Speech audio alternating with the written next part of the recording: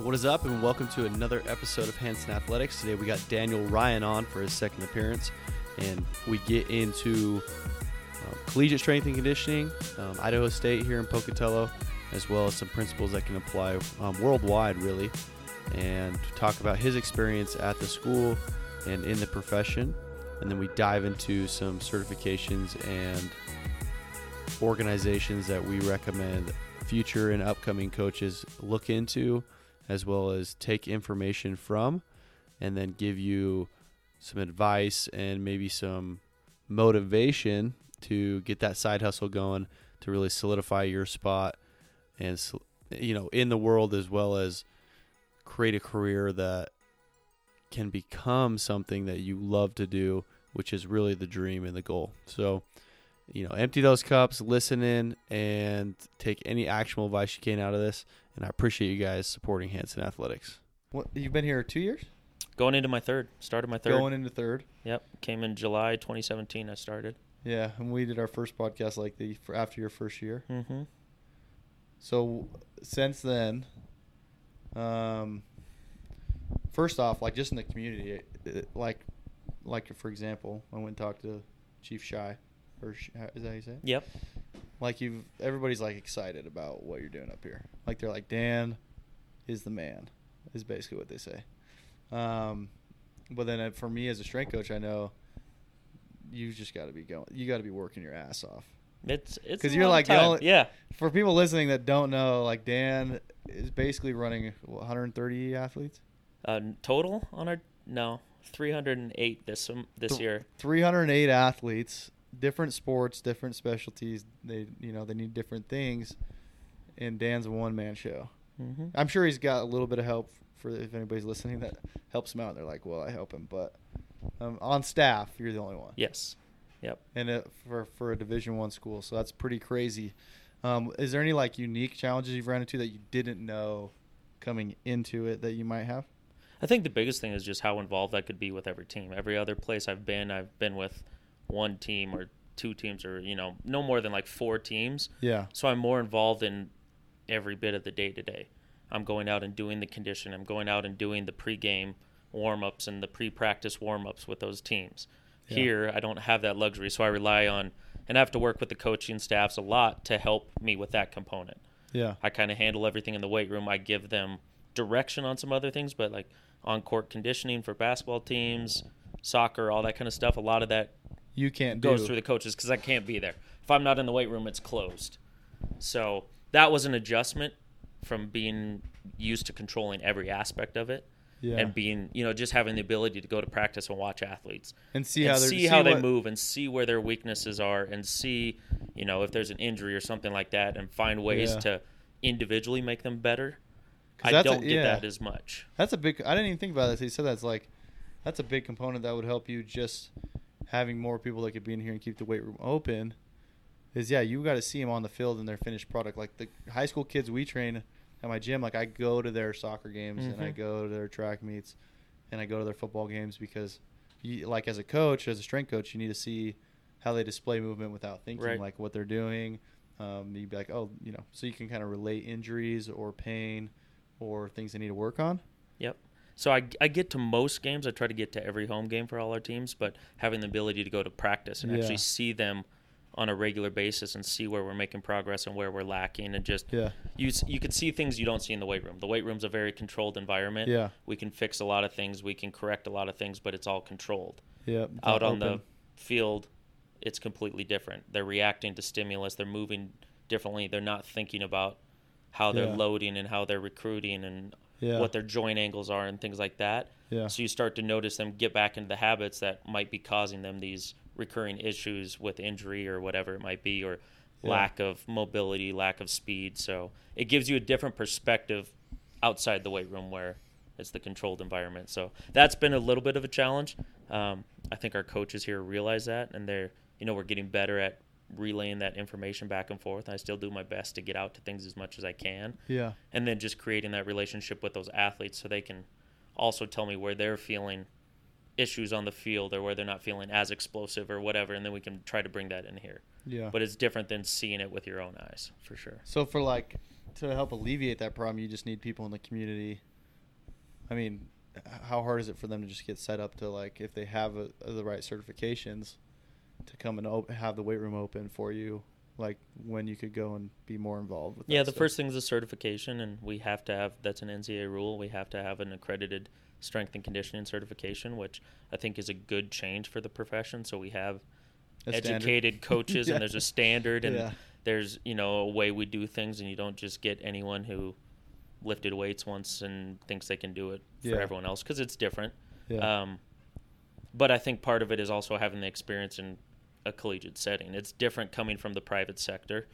I've worked in the private sector, and training people one-on-one, you can do things a lot differently. In the team setting, things are run differently. You can't get as in-depth on things. You can't spend as much time on certain things.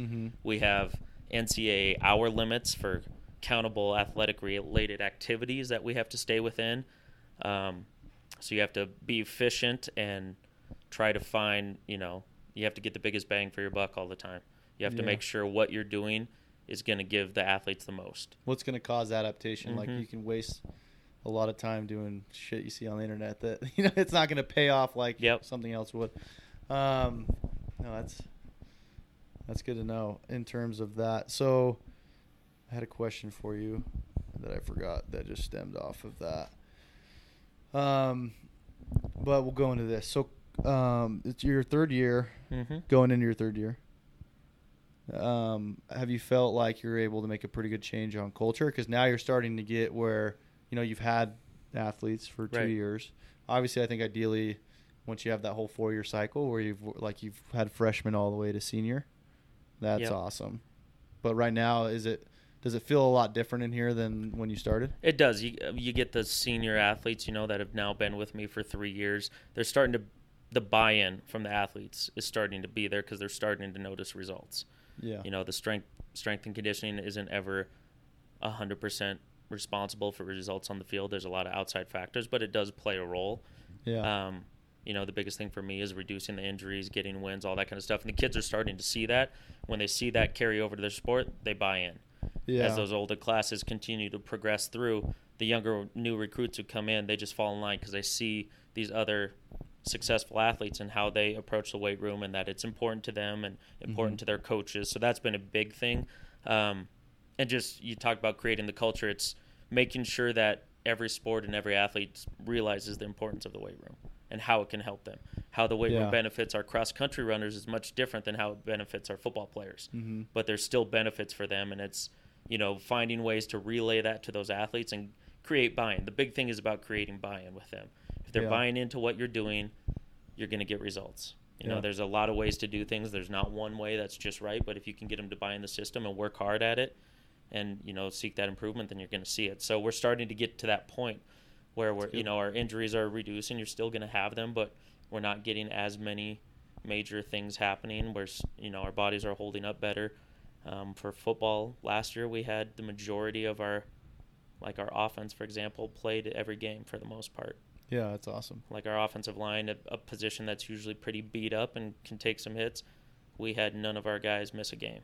Yeah. So awesome. that's big for us, and that's been a big thing. And so I think that has some direct correlation to what we're doing in here and what those kids are putting into it. And they care about it. That's the biggest thing. I tell them all the time, I can write the greatest workout in the world in my mind for them, but none of it matters if they don't put effort and an intention every day into it. You know, they want to give me the credit, or people want to give me, I'm not really doing anything. They're the ones doing the work. I have the easy part. I write some things down, I give them some direction, give them some cues. They're the ones who have to put the work in every single day. And it's just the mentality of our kids who have started to do that. And so it's made a change. Some leaders. So you've had like a good group of leaders kind of step up. Yeah, we have, I want to say it's 25, 26 seniors on our football team this year who have now been with me for 3 years. You know, you get that kind of continuity with the team, it really helps. Yeah. Well, I know because I was talking again back to Roger, but because I wasn't around, I was gone for like 8 years. So he said that he can tell a huge difference from when he used to come in, you know, 4 or 5, 6 years ago to like when he comes in, because he was doing the summer, like coming in here and working out with you guys. He said it's a completely different environment than what it was, which is awesome.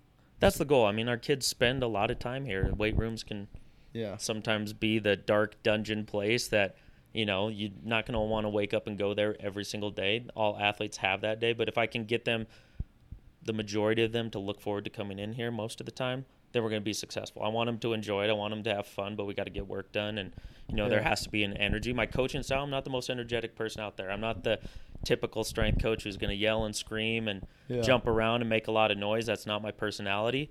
But we're still going to have intent, and we're going to be excited about what we're doing, and I'm going to coach them hard still. So got to get Fia in here. Dude. Yeah. Coaches come in. He comes in and he does that work for me. Yeah. So there's no problem with that. Because what I like, my experience at Utah State and U of U was, I mean, it was ran like military, like, and that's kind of what you got to do, right? To like make sure they're coming here and it's effective. Yep. So yeah, I think that would be a benefit too. If you like, as you get more people on staff, you get that high energy guy that wants to yell out the counts and like all that shit and kind of run it like Yeah, we're very organized. There's no doubt about that. Kids will tell you if you talk to them, if they're 1 second late to their lift, I'm on them. It's a thing I don't deal with, and you know, we're dealing with that, and they know not to be late. They know that's not something we're gonna tolerate. They know if they're not getting their work done, I'm gonna get on them. But at the same time, I give them some autonomy in here. Yeah. We're not lifting every rep together on the whistle. Yeah. Some programs do that. It works well for them. Mm-hmm. I like giving my kids some autonomy. All of them are a little different. So, you know, we give them guidelines, and as long as they stay within that, we're okay. I'm not trying to micromanage them and change how it is and be that much of a dictator. But, you know, it's a work in progress. Yeah. I always like to touch on this because it's just funny. But so have you had any issues with, like, let's say athletes see some shit on the internet or whatever and they think it's cool, and then they're coming in here and they're like, you're actually doing shit that gets the bang for their buck, and they're like, why aren't we doing this? Or, you know, and you just kind of have to steer them back? Or do you ever run into like somebody that's really hard-headed about that? Yeah, I get it quite a bit. The biggest thing I get is that there's not enough variety in my workouts, that they get bored. Yeah. Because we do very foundational movements, and we do them frequently. Yeah. You know, we squat twice a week. We do all the Olympic lifts multiple times a week. Yeah. We're not changing everything every single day just for the sake of keeping them excited, or that, you know, the popular term of muscle confusion. Yeah. That you like to get in is marketed. So that's where I get the most pushback. Why are we doing the same workout again? This looks the same as last week. Yeah. It mostly is. We're changing volume, we're changing intensity, but the movements we're doing are going to be the same. Yeah. So that's the biggest pushback I get, and I work to educate them on why we do it and what we're trying to get out of it, and, you know, the value of training consistently in the same way to get results over the time. And so I get that. And then the other big one is the core. I need a core circuit. I need some core exercises. Like we just did 45 minutes of core. You did heavy squat cleans. You did a heavy front squat. You know, we did. That's about a lot. You're using your whole trunk. We loaded RDLs. Like, we're doing plenty of core. You're getting way more core activation in that than you do laying down and doing a bunch of crunches. Which is not. But when are you going to do that on the field? Yeah, in their mind, lay down and do a crunch on the field. I got to get my six pack. This is how I'm going to do it. So, you know, sometimes you got to. I make deals with them. You get my stuff done, and I'll give you some. Then we'll give you some extra stuff at the top. I tell them you got to have your dinner before dessert. So gotcha. Get the meat and potatoes, and then you can have everything else after we're done. Yeah, that's and that's what's funny is I've like been reading some stuff on Kobe Bryant and like high level athletes, and I've heard it in the strength world a lot. But then these athletes are even saying, I was great because I was good at the basics. Mm-hmm. Not because I was good at some flashy shit. Yep. Because I was really good at the basics. And that, that's kind of my philosophy. Keep it simple. Yeah. Like, because you can always break down movement to like basic movement patterns, and it's like if you can master these movement patterns, and then, you know, display them very smoothly and together, then you look athletic. Like that's athleticism, right? Is the ability to do basic primal movements like seamlessly and effortlessly. And that's the thing. There's not that many basic movements that are key to everything you do in sport. It's pretty simple. You boil it down, you know? Yeah. You have your squat, you have your hinge, you have your push, your pull, your lunge. Yep, and the step up. That's pretty much all there is there. Yep. And it's just different variations of that. And that's where, with all the inundation of different workout videos and gurus and everything that these kids are seeing every single day, pro athletes are putting this stuff out with their trainers, and they're seeing all of these different exercises, these little snippets. Yeah. So if you're staying within just your primal movements, Yeah. that becomes boring to them, and boring means not effective, Yeah. and then boring means less buy-in. So that's a challenge. You have Yeah. to try to continue to keep them in on it. Yeah. And every once in a while, put a little change, something small. It won't be major, but for them, it's a different exercise. For me, I'm getting the same thing out of it. Yeah. You know, Just I a might good do shock a factor. single leg RDL with a dumbbell instead of a barbell RDL. Yeah. In their mind, that's a different exercise. I'm getting similar results out of it. So Yeah. you got to be able to play that game a little bit, but that's Yeah. probably the biggest challenge with them. It's just funny to me. Yeah, and two, you got to look at like high school athletes, college athletes. They've got to look if they're looking at like professional high level athletes. You know, odds are they've spent a long time on the basics. Like, so that even if they want to get to like sexy shit, which Mhm. I would argue, you know, might not be as effective in that like Odell Beckham's doing weird shit just because he's Odell Beckham. Yeah. You know, and like training in the sand, like doing shit like he does isn't necessarily making him better. He's just already good. But like they've spent a lot of time on the basics, and these guys it's just kind of like they want to skip that and go Yep. because they think that's what made them successful. The nice thing is there's finally starting to get some pushback from some of the better minds in strength and conditioning. You're starting to see it called people are out on speaking up about on social media a little bit. So some of these things that I've been doing with my athletes, and even when I was assistant working under Mike Gerber, who a lot of people say was an old school coach, kind of taught me all my stuff about Olympic lifting, has been doing it for years. You know, they've been doing it forever, 20, 30 years.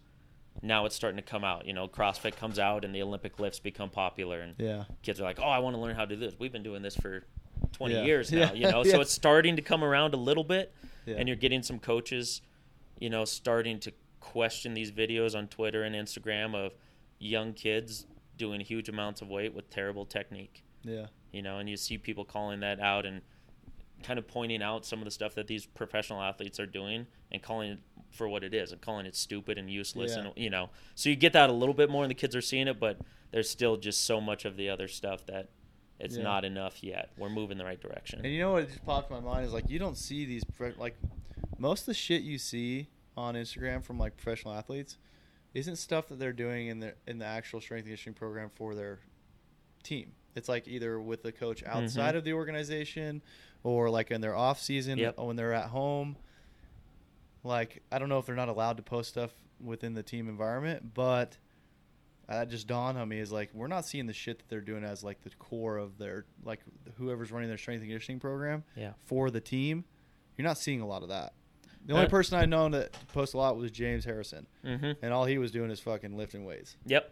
doing the basics. That's the other thing. Everyone wants the likes and the follows and the clicks, and the basics aren't going to get you that. They're Not not that sexy. exciting. Yeah. It doesn't. It's, you know, even when I post stuff, you know, you try to find stuff that's going to get some exposure for the kids, but I will get really excited about, you know, a sub-maximal effort squat that has great depth and range of motion and all that kind of stuff. I put that up. A lot of people are going to make comments about, that's not very much weight. That's a big guy not doing very much Yeah. weight. That's not very impressive, You you don't know. see it, and yeah. they just find it. So I think that's part of it too.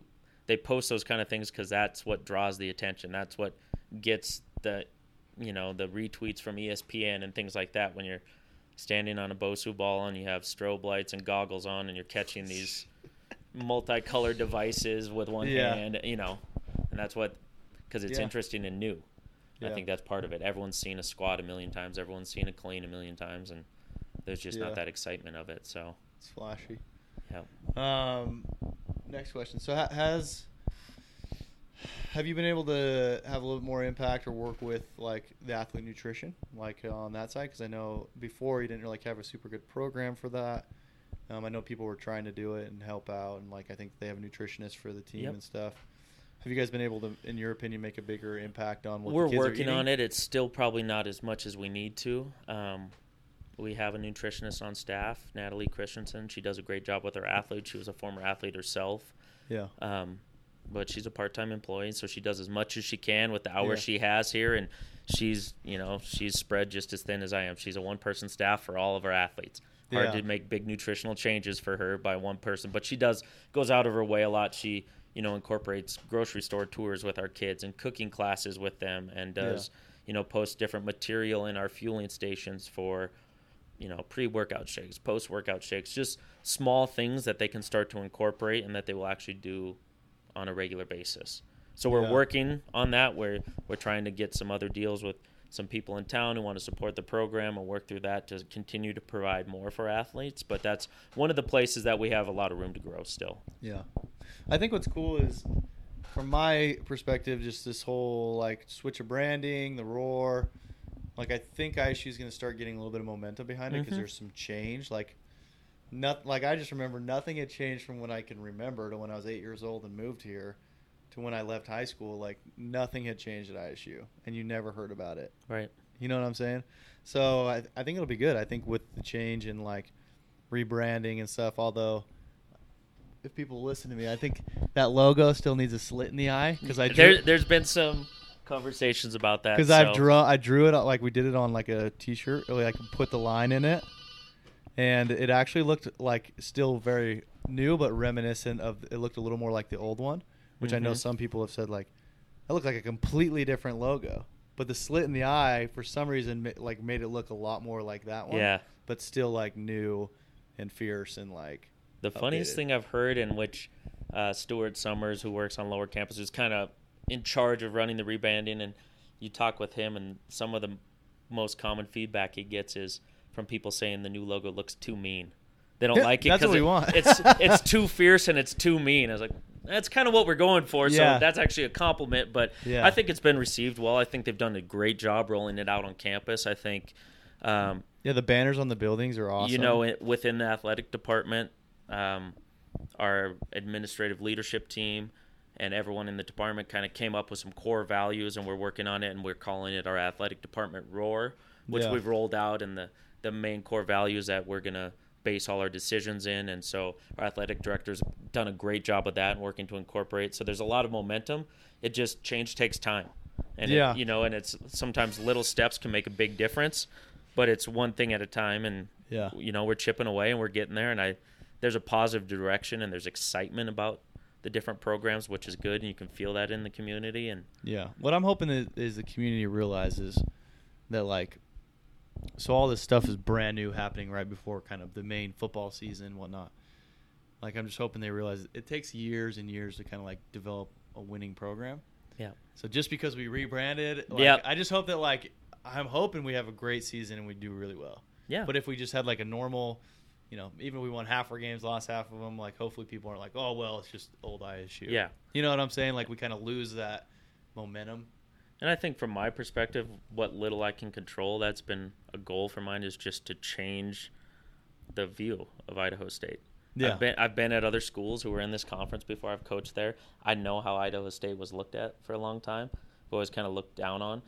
We have a lot more to offer than people expect. I think our athletes are much more talented than people expect. Yeah. And so I've kind of worked to embrace that underdog role, and we're going to surprise people. Yeah. So my goal is to put the strongest, most athletic athletes out there on the field and let them do what they're good at. Yeah. Win or lose, draw, whatever it's going to be, that other team's going to know they went against a team that was well prepared, physically prepared, strong, athletic, and had a desire, and we're, it's moving the right direction. So it's part of it is that stubbornness, trying to get the respect that I think our athletes deserve, and they don't get all the time.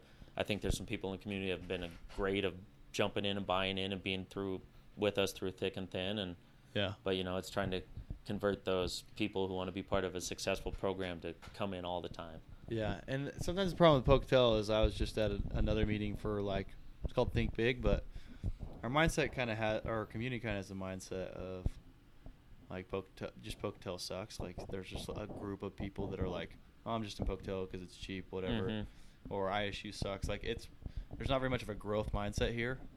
So I think the whole community, like, over the last couple of years and hopefully over the next 5 years, 10 years, like, takes a swing toward more of a positive community. Yeah. And I think that'll directly help, like, ISU and athletics. And that kind of reminds me of when I was young coming up as a GA, one of the coaches, when I'm asking for advice, he said, no matter what, don't go coach somewhere because of the logo on your shirt or chase these big things. That'll be great. The money will be great. But he said, no matter where you're coaching, your number one goal should make the big make where you are be the big time. Yeah. You know, you might not be at Alabama or LSU, but there's no reason why we can't make ISU Big time. as big time as those programs and, you Yeah. know, operate in the same way they do with the same goals. Yeah. There's funding and staffing and things like that, but my thought has always been whether I'm a one-person show or whether I have 30 coaches. 30 coaches, I'm going to run it the same way. I'm going to run it like a top-tier Division I program, which is what I think we are and what we can continue to move toward. Yeah. And so it's rather than coming up with excuses why we can't do things, I'm trying to find ways around it to make what we're doing work. Yeah. You No, know? I think that's the mindset that needs to be there, because then the athletes will also mold their mindset off like what they're around, like you, Right. and the coaches. So, I mean, if you guys believe, odds are they'll believe. And Yeah, then belief is huge. I think Yeah. in the coach-athlete relationship, honestly, what I do, probably 20% of it is sets and reps and programming Yeah. and the importance. The majority of what I do is creating a mindset with our athletes and a belief in themselves and their coaches and their programs and things like that, and getting the right culture. That's the majority of what I do, and that's where I can make a big difference with them, I think. Yeah. I think that's yeah. what sets good coaches apart from great coaches. Yeah. And that's similar in the private sector. Like Being it's able like to connect and convince them that they're capable of things, and your job really doesn't suck that bad. Right. You just need to be more positive about it and yourself, and like all of that. Yeah, coaching is like, it's just funny because it is only like 20 or 30% about like actual training and movement. Yeah. It's like the rest of it's like when more you really mindset. boil it down, the majority of us are doing the same things. Yep. In different varieties. I have these kids, they have friends or siblings or whatever that are playing at other bigger universities, and it's always kind of a wake-up call for them when they're like, oh, we do a lot of the same stuff they're doing at this school. Yeah. That's crazy. Yeah, It's there's no like, secret sauce. It's yeah, like it's not. We're not doing anything. The biggest thing is how you can get them to buy in. So I Yeah. think that's what can set me apart, and what helps build our culture over the years is I've been able to create those relationships. I think I'm a good people person. Yeah. There's other coaches who have a lot more knowledge than me and the actual nuts and bolts of strength and conditioning. There's always something to learn. They've been doing it longer. They have more, but Yeah. it's the people skills. It's the communication. It's what Brett Bartholomew calls now the art of coaching. Yep. And it's that side that's kind of seen as the soft side in strength and conditioning. You don't want to be the soft guy. You want to be the yelling and screaming and we're moving heavy weight. But I think there's something to having those quote unquote softer skills with Yeah. your athletes, and Yeah. being able to see them as people as well, not just a Athletes. football player, a basketball player, or whatever it might be. Yeah. No, I agree, and I think if you get that in place first, and then hopefully in the future the money comes where you have those kind of wow factors to get kids here, like you have a nice gym, you have, Oregon, for example, like Yeah. they're going to get people that want to go there just because of nice things, but first that culture has to be like You have the right people the there. right people in place. And that's the exciting thing about Pokey, and why I try to bring in so many people like Chief Shy and get out in the community and have our athletes be seen out there. Is there's a lot of people here who want to do everything they can to help ISU, and will Yeah. do anything to see ISU succeed. Yep. And don't want the credit, don't want recognition, just want to do what's best for our athletes. And I think bringing them in and making them part of the program will really help us advance us toward that. We might not have the best facilities, we might not have the flashiest whatever weight room, anything like that, but we have really good people here. Yeah. And I think good people will always beat out all that other stuff. Yeah. And good coaches. Because when I was growing up, I don't think I met, like, even through high school, like I wasn't exposed to a community event with ISU athletes. Like I didn't know any of them or see any of them. Right. Just on the field. So yeah, I think that would be huge. Like, because they're all super nice. Like now that I'm at Streamline, I get to talk to a lot of them. And it comes from the very top. It starts with our president. He came from Boise State, in a place where athletics was important. He's brought that here, and he's brought that energy. So it goes from him to our athletic director to our head coaches, and just permeates the whole department. Yeah. And that's why you see our athletes out doing other things. You see them getting involved in other activities that aren't just sports related, and that's why we have all these great businesses and professionals in town stepping up and wanting to help us as well and lend their expertise to make it a better place for each of our athletes. Yeah. So for coaches that are kind of like looking into getting into the like strength and conditioning side on the college side, what would you say is? So we talked about culture. What's another big challenge? Is like communication a big challenge in terms of like being able to coordinate between all these coaches and what they want in that? And is there any recommendations on like how they can prepare for that? Or It absolutely is. It's one of those things I've had to learn. You have to pick and choose your battles. yeah, You got to know which ones are important and which ones you got to let go a little bit. You're not always going to see eye to eye with your coaches. In my position, I deal with every head coach. And even though my title says Director of Strength and Conditioning, I just view myself as an assistant to every head coach. yeah, I'm an assistant on their staff. At the end of the day, I have my beliefs on what I think is best for the athletes and what's going to work.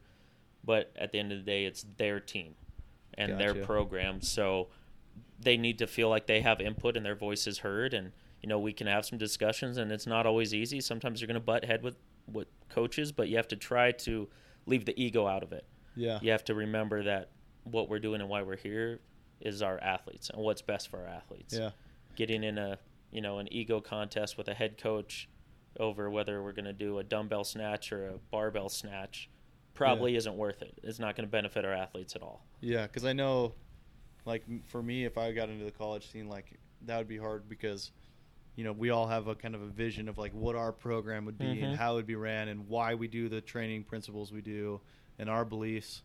But then at the end of the day, like you just said, like it's their team. Yep. You're training their team. So you have to have give and leeway, even if it's not something that you necessarily agree with. There's not a point to like battle every. Right. And I think just being around them, though, if they see you around their team and they see you taking interest, they see you out at their events and going to their games and matches, and you're around. It's not the only time you're ever around them is in the weight room. You start to build that trust and then realize you actually do care about that team. Yeah. That was one of the things I really had to fight when I first got here, is my background is in football. I was kind of labeled. Like, oh, you're a football I was coach. labeled as a football guy. So there was some coaches who were nervous and, rightfully so, I get it, about me coming in and taking over the entire program. Are we just going to do football lifts? Do you understand how these other sports work? That's all you've done. I don't want my athletes looking like football players. I don't want them lifting like football players. So I've had to fight that a little bit, but as I've gotten to know the coaches and they realize that that's not how we're going to train all the time, even though most of the basics are the same. Yeah. Athletes are athletes. Yeah. Humans are humans. There's a few little, intricacies for each sport, but sport specific is pretty universal. Yeah. I feel. But it's just developing the relationship with those coaches and knowing they can trust me and knowing I have the best interests in their program. And so it's taken time. And that's why by year 3, it's running better. We still run into things from time to time, but the trust level is there. This year has been a new challenge for me in that we have 4 new head coaches coming in this season. Oh, yeah. So that's been a challenge, but you're able to sit down and meet with them one-on-one. And I kind of explain to them what I've done in the past, what I believe in. But then I also ask, what are your viewpoints? What works for you at your previous school? What do you really like? What do you not like? Let's find some middle ground and put together the best training program possible to allow you to have success on the field. Yeah. And most of our coaches here are really good. They understand that my expertise is in strength and conditioning. That's what I'm paid to do. Yeah. It's kind of like our head football coach. He said, I trust you. You do what you want. I'm not going to tell you how to run your lifting program, just like I don't expect you to come tell me what play to call on 3rd and 8. Yeah, it's nice that you're there. There's that combination, and you get there eventually. Yeah. It happens. It doesn't always happen right away, but just building that trust. It's the same as building trust with athletes. Yeah. If you don't have trust, you're not going to have buy-in. For sure. And there has to be some vulnerability there. I've been pretty open with some coaches saying, you know what, this sport is new to me. I've never trained this sport. I'm learning. Help me out. Yeah. So if they see that and you're not trying to just be the person with all the right answers all the time and being willing to say, I don't know, but I'm going to go find out, that goes a long way towards building that goodwill with them and building a strong relationship. So yeah, I think just like in general, just having like kind of an open, like you know what you know, but you don't know everything. So just kind of having an empty cup in terms of, you can always learn, even if those people don't have any background in strength and conditioning. I mean, they can give you insights on like what's demanded on the field. So then you can take that back and put it together. Because we run into like similar problems with when we work with, high school athletes is, usually strength coaches in high school aren't strength coaches. They're like They're like basically like if you took one of the coaches here and just had them run the strength program. So it's like, how do you communicate with those people and work with them and be very open with what we're doing on our private side with their athlete and what we'd like to see them do there and what we can do to kind of tie into what they are. And that's been going pretty well. When at first, earlier in my career, I was just like, I'd say stuff like, they don't know what they're doing. Yeah. And that always gets back around to them. It does, especially in a small town like this. I mean, yeah. Never burn a bridge you don't want to cross again at some point. Yeah. So no, it's interesting. It seems like, so basically these things that we're talking about on here for coaches or future people that want to coach, it's like the problems stay pretty universal, just like the movement stays universal between athletes, like whether you're in the college side, private side. So that's good to know. So we'll wrap it up, but this was a good one, so we'll do another one. But if you had like one book right now or podcast that you listen to that you would recommend for an upcoming coach, or somebody that just is going to work with people in general, right? What would you recommend? I think the big one that I've read this year, so I'm big in reading. I read a lot. I tell all my athletes, you won't know this about me. I'm a book nerd. I read. That's what I do all the time. They see me with all these books and wonder, what are you reading now? So I took it on this year to try to read some kind of personal development book every month.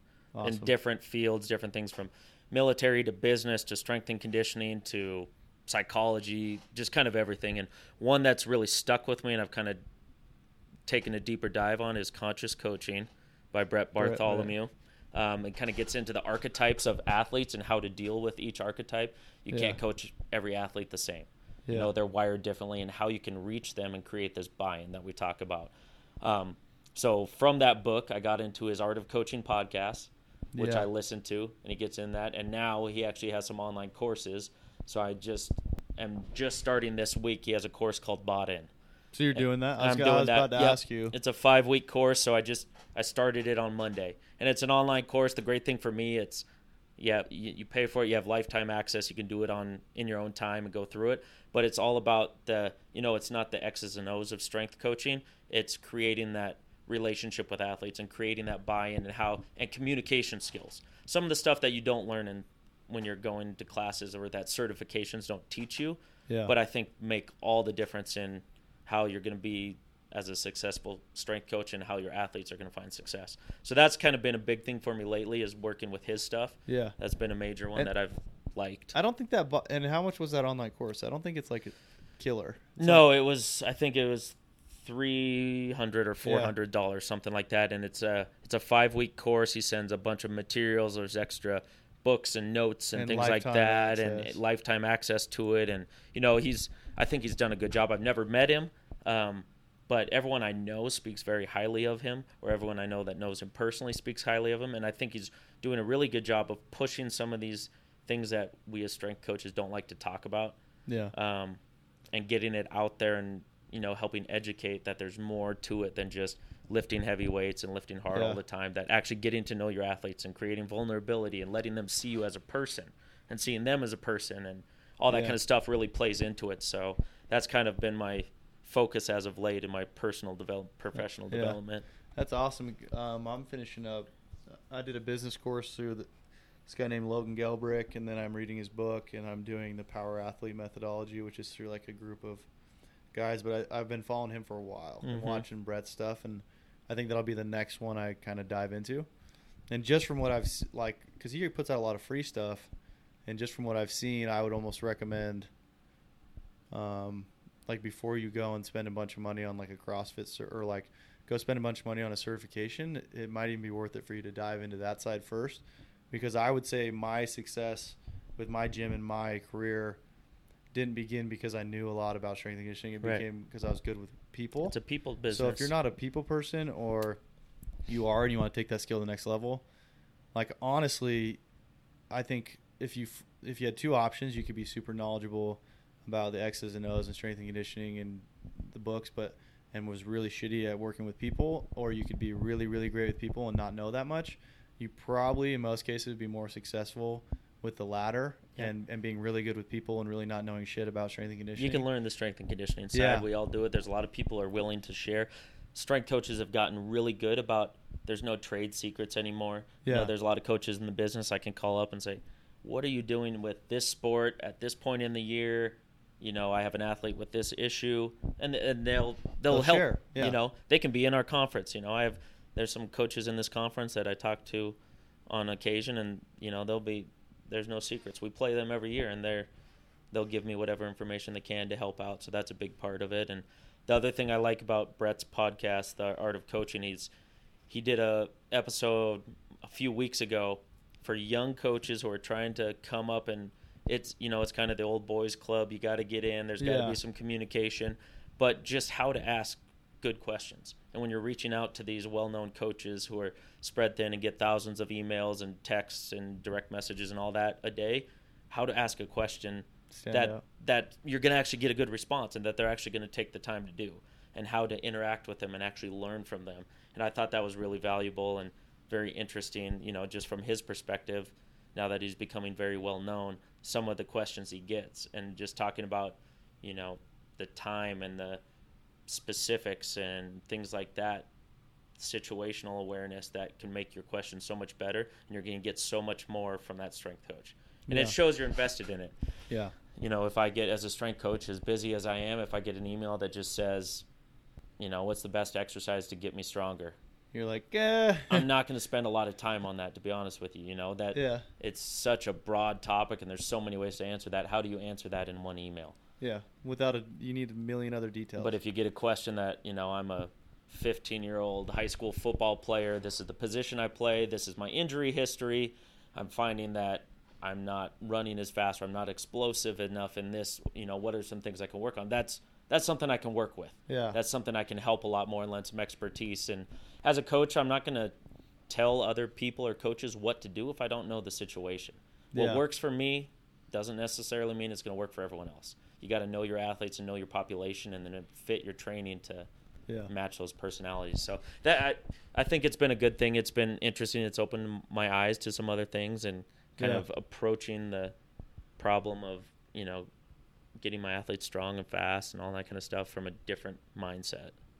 So I'm just your feedback right there already I'm definitely going to probably make that my next, once I finish up these two, I'll probably dive right into that. And he's been tied into Power Athlete. They've had him on they have on the I've podcast. A lot of those guys are tied in, and he's tied in with those guys down there. And that's the one thing I've found as I dive into these things that interest me. I find a lot of crossover, and it turns out that great coaches seek out other great coaches and then collaborate, and so you kind of go down this wormhole of all the best minds in the business and just seeing how they do it and picking from them, private, public sector. Creating your own. And then picking and choosing parts of it and applying it to what I do here. Yeah. Not everything's going to apply, but there's always little nuggets in there that it's like that aha moment, and you incorporate it with your athletes, and that worked very useful. So because Power Athlete's more like about movement and the X's and O and why they do this and why they do that.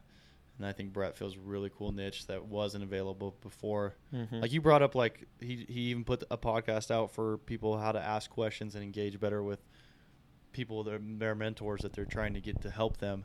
It's like, I haven't seen a lot of resources like that before. That's a lot like of that things was when you had to figure it out on your own. You have to figure it out on your own and trial and error, and that's the hard part. And in this field, it's becoming more popular, and more people are wanting to get into it, but the numbers of jobs aren't increasing. No, they're not going up. It's super competitive. It's the same number of colleges out there. It's the same number of pro teams out there.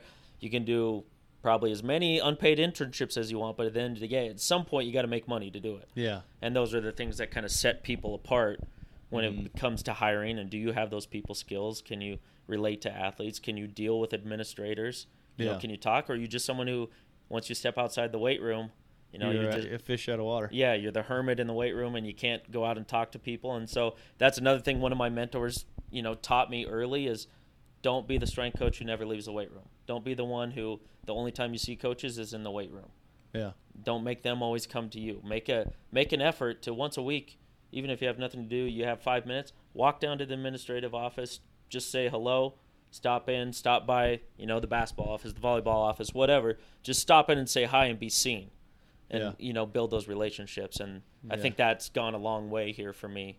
Good. I could still get better at it, but it's helped. Well, I think, too, that's everybody knows it kind of gets in the field.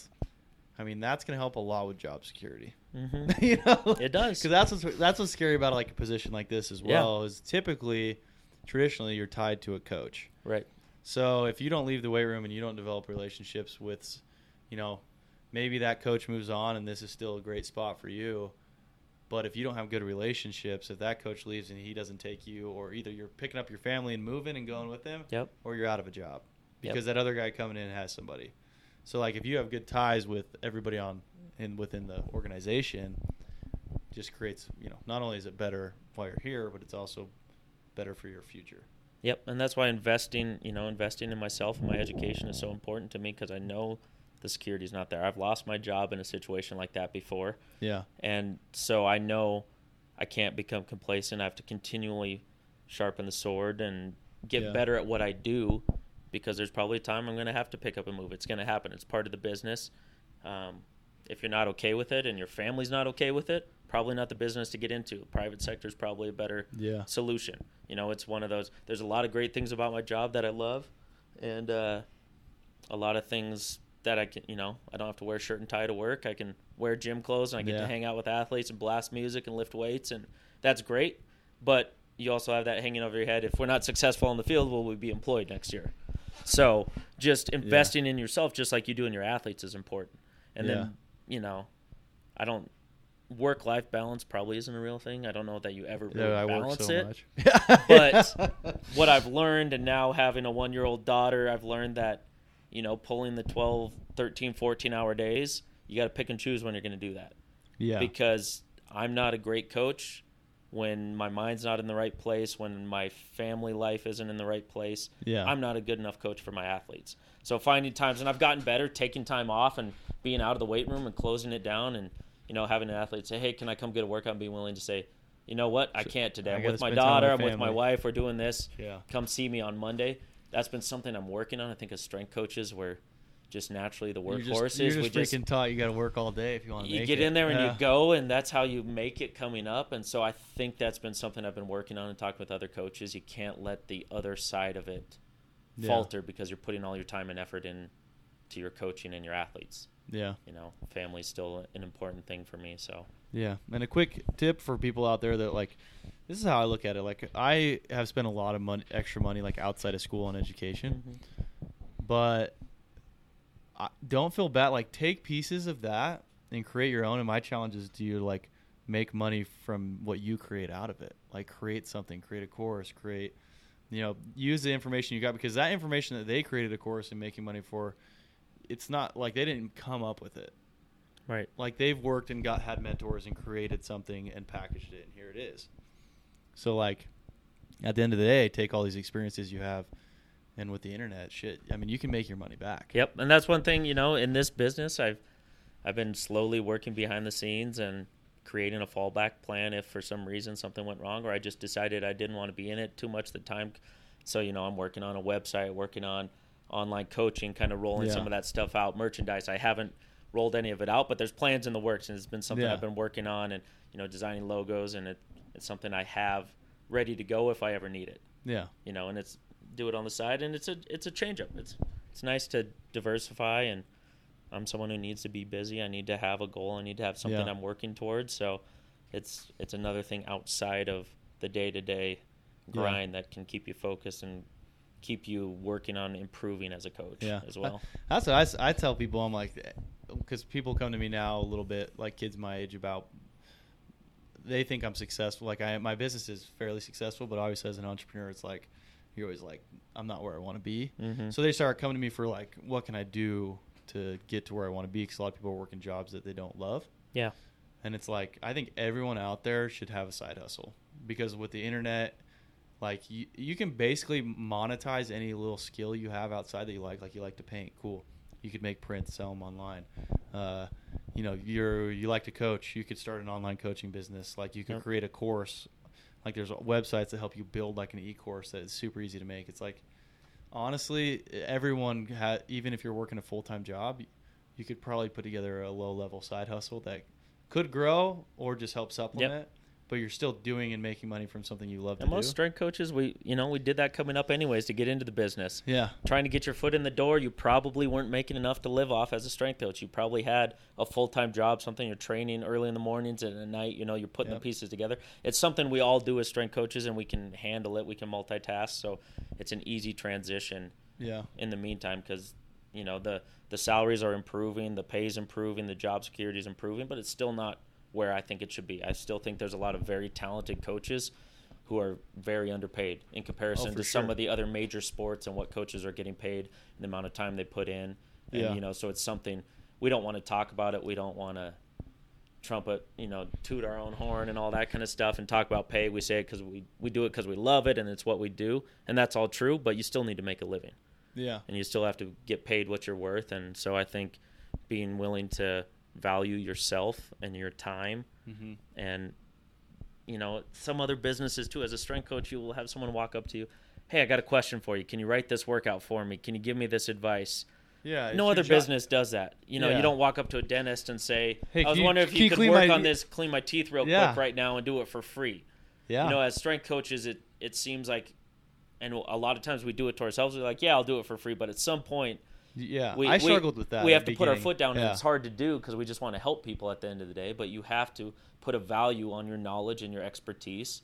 And you might start small, and you might have your friends and family discount and everything like that. But you can't continually give away your intellectual property and your especially when you're asking other people to pay you. Yeah, because then it's that's part that we need to grow into because we're not good at it. We're good at just saying, I got you. I'll help you out. Let me fix you. Yeah, let me do my job for you for free. But you think, think a lot of other industries out there. You're not going to your dentist. You're not going to a lawyer. Hey, can you do surgery for free? Doctor's not doing it. Like your financial advisor, whatever it is, they're not doing that. So we can catch up and become better business people too. Yeah, for sure. Maybe then that's probably another thing that up and coming coaches need to focus on is like creating an outside source of income or focusing really on learning the business side as well. So, shit, this is full of a bunch of little nuggets for people coming up. Cool. Where can people find you? I know you have your own personal, if you want to share that, or you could just share the ISU. Yeah, so I'm on Twitter at Coach Dan Ryan, same on Instagram. And then I run an Idaho State Instagram at ISU Strength. Okay. That's all on there. Emails on the website. People can reach out and contact me there. We're pretty easy to find if you search any of our ISU athletics stuff. We're there. Yeah, so I challenge you, if you're in Pocatello or you follow ISU a little bit, go and follow that page and kind of just at least be more aware and involved with what's going on in the weight room and support that. And, thanks for tuning in, guys. Thanks for being on, Dan. You got it. Thanks. Thanks for tuning in and supporting Enhanced Athletics Radio. I really appreciate you. Please take the time to leave a review, whether that's on iTunes or Spotify, and maybe even Pandora if you're fancy. And let us know what you think. Give us that 5-star review. And I appreciate you guys listening in. I hope you can take a piece of this and use it to improve your daily life. So again, if you have any ideas or topics you'd like to hear about, we are always open. And if you would like to be on the show itself, reach out to Darren at HansenAthletics.com. You can support us on our website, HansenAthletics.com, or visit our Instagram page and give us a follow. Thanks, guys.